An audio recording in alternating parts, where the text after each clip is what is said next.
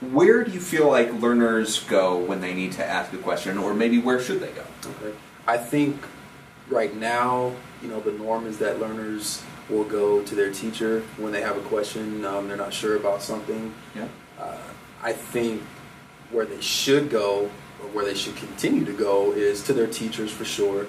I also think they should go to their peers, their colleagues in class, if you will, yep. Because not every student is going to be at the same level. Some students are going to know more than others, and vice versa, and that's not a bad thing. I believe that it's important that students understand how important it is, and how helpful it can be to have a dialogue with the person sitting right next to you or right in front of you, to be able to piggyback off of their ideas. They can piggyback off of yours, and you guys can come up with answers that they never even knew existed. I think there's just a lot of power in the peer-to-peer collaboration. Yep. I also think if they have a question, they should not be afraid to ask someone outside of their classroom. I think it's important that students realize that as adults, we are all here in some form or capacity to help and to provide a service to them. We may not know the answer, but we know who knows the answer. So it's thinking about your peers as an asset. Absolutely. Thinking about the other adults in the building as an asset. Absolutely. Do you feel like we could be doing a better job of sort of supporting students and knowing that that's an option?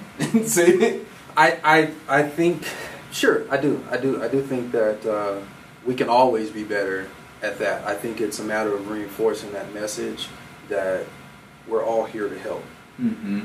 Even on your best day, when you got it all figured out, we are all here to help. Because even we as adults, on our best days, when we got it all figured out, there's still something that we probably could have done better that day, that we just maybe we didn't think about it in that way to even to bring it to light. So I think it's something that should always be on the minds of every adult, whether you're in or out of the classroom. If you work in the school district, your goal should be to help our students get better each and every day.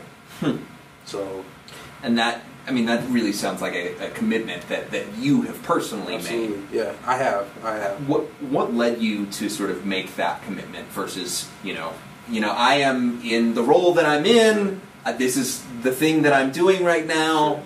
I can't do that. How did you sort of come to that commitment?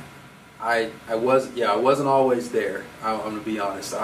When I first started, like I did with other jobs, I was like, oh, this is my job. This is what I do. This is what I get a paycheck for. I'm in my role. This is the only role I'm going to worry about, and that's that.